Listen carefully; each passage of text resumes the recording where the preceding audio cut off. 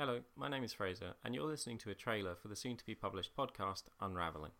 In this podcast, I'm going to be talking about my experiences with obsessive-compulsive disorder, and how I'm coping with specifically contamination obsessive-compulsive disorder during a global pandemic. As you can imagine, people who suffer from OCD are having a pretty tough time of it at the moment. We all are. But the fight people with OCD have with COVID-19 is somewhat different to what many people may be feeling. Not worse, not special, just different, and just as challenging for its own reasons. However, it's not something that people are really talking about at the moment, and I find that kind of surprising.